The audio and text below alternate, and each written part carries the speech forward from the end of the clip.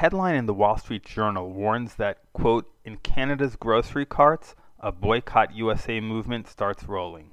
The article tells the story of how consumers irritated by Trump's tariffs and bashing of Canadian Prime Minister Justin Trudeau are taking matters into their own hands, looking for Canadian alternatives to popular American products. A major feature of the article is discussion of the difficulty in determining what is really a Canadian versus American product, based on the two countries' closely linked supply chains. Still, the article's overall impression conveys a determination to punish America for its trade policy, as exemplified by Susan Quinn Mullins, who combed her Ontario market for Canadian-grown sweet potatoes. Not succeeding, she went to the frozen section and found a Canadian brand, though she was disappointed that the actual sweet potatoes were grown in the U.S. Quotes the Journal article, "I'm now becoming slightly radical about this," said Miss Quinn Mullins, who skipped the fries and is still on the hunt for Canadian sweet potatoes.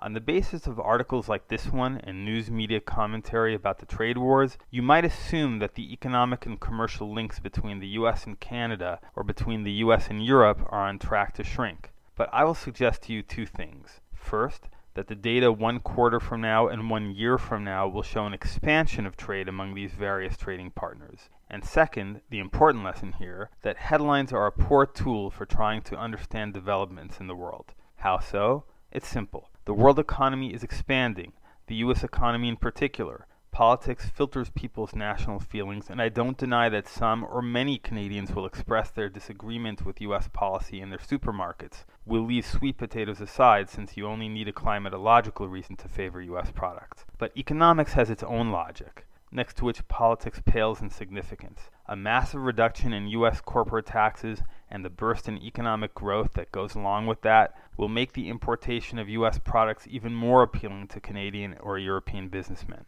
In other words, the upsurge in the U.S. and world economic growth alone tells me that trade volume among the countries will increase. The trade wars are disruptive, politically and culturally, but they represent only a small part of the overall picture of relations between the U.S. and its trade partners, which is one of massive cooperation.